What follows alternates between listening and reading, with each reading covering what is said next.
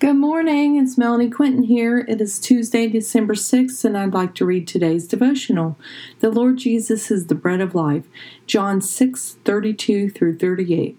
Then Jesus said to them, Most assuredly, I say to you, Moses did not give you the bread from heaven, but my Father gives you the true bread of heaven. For the bread of God is he who comes down from heaven and gives life to the world. Then they said to him, Lord, give us this bread always. And Jesus said to them, I am the bread of life. He who comes to me shall never hunger, and he who believes in me shall never thirst. But I said to you that you have seen me, and you do not believe. All that the Father gives me will come to me, and the one who comes to me I will by no means cast out. For I have come down from heaven, not to do my own will, but the will of him who sent me. This is the will of the Father who sent me, that of all he has given me I should lose nothing, but should raise it up at the last day. And this is the will of him who sent me, that everyone who sees the Son and believes in him may have everlasting life, and I will raise him up at the last day.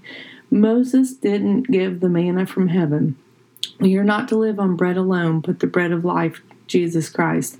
In our society, we have forgotten how to be sustained on the spiritual bread of life, and we continue to have a physical hunger for not fulfilling the spiritual hunger. Are you spiritually hungry today? Have you asked the Lord to fill you with His Spirit? Are you thirsty for the wisdom and knowledge from above? Have you asked for more wisdom? If we do not ask for what we have need of, we will not receive. We have all things given unto us, those of us who ask. Do you know that spiritual wealth is better than monetary wealth? For when we are filled with the supernatural wealth from above, we are sustained in life. When we have physical wealth, it is fleeting. Do you believe the Lord came from heaven to bring you life and abundantly? Or do you believe that it is by your own efforts you have what you have? Do not be agnostic in your faith, believing it is by your own efforts you have arrived where you are.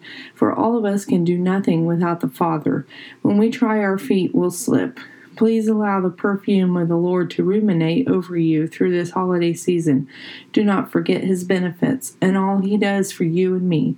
He is the Father of heaven and earth, and He doesn't want one person to perish in the pits of hell.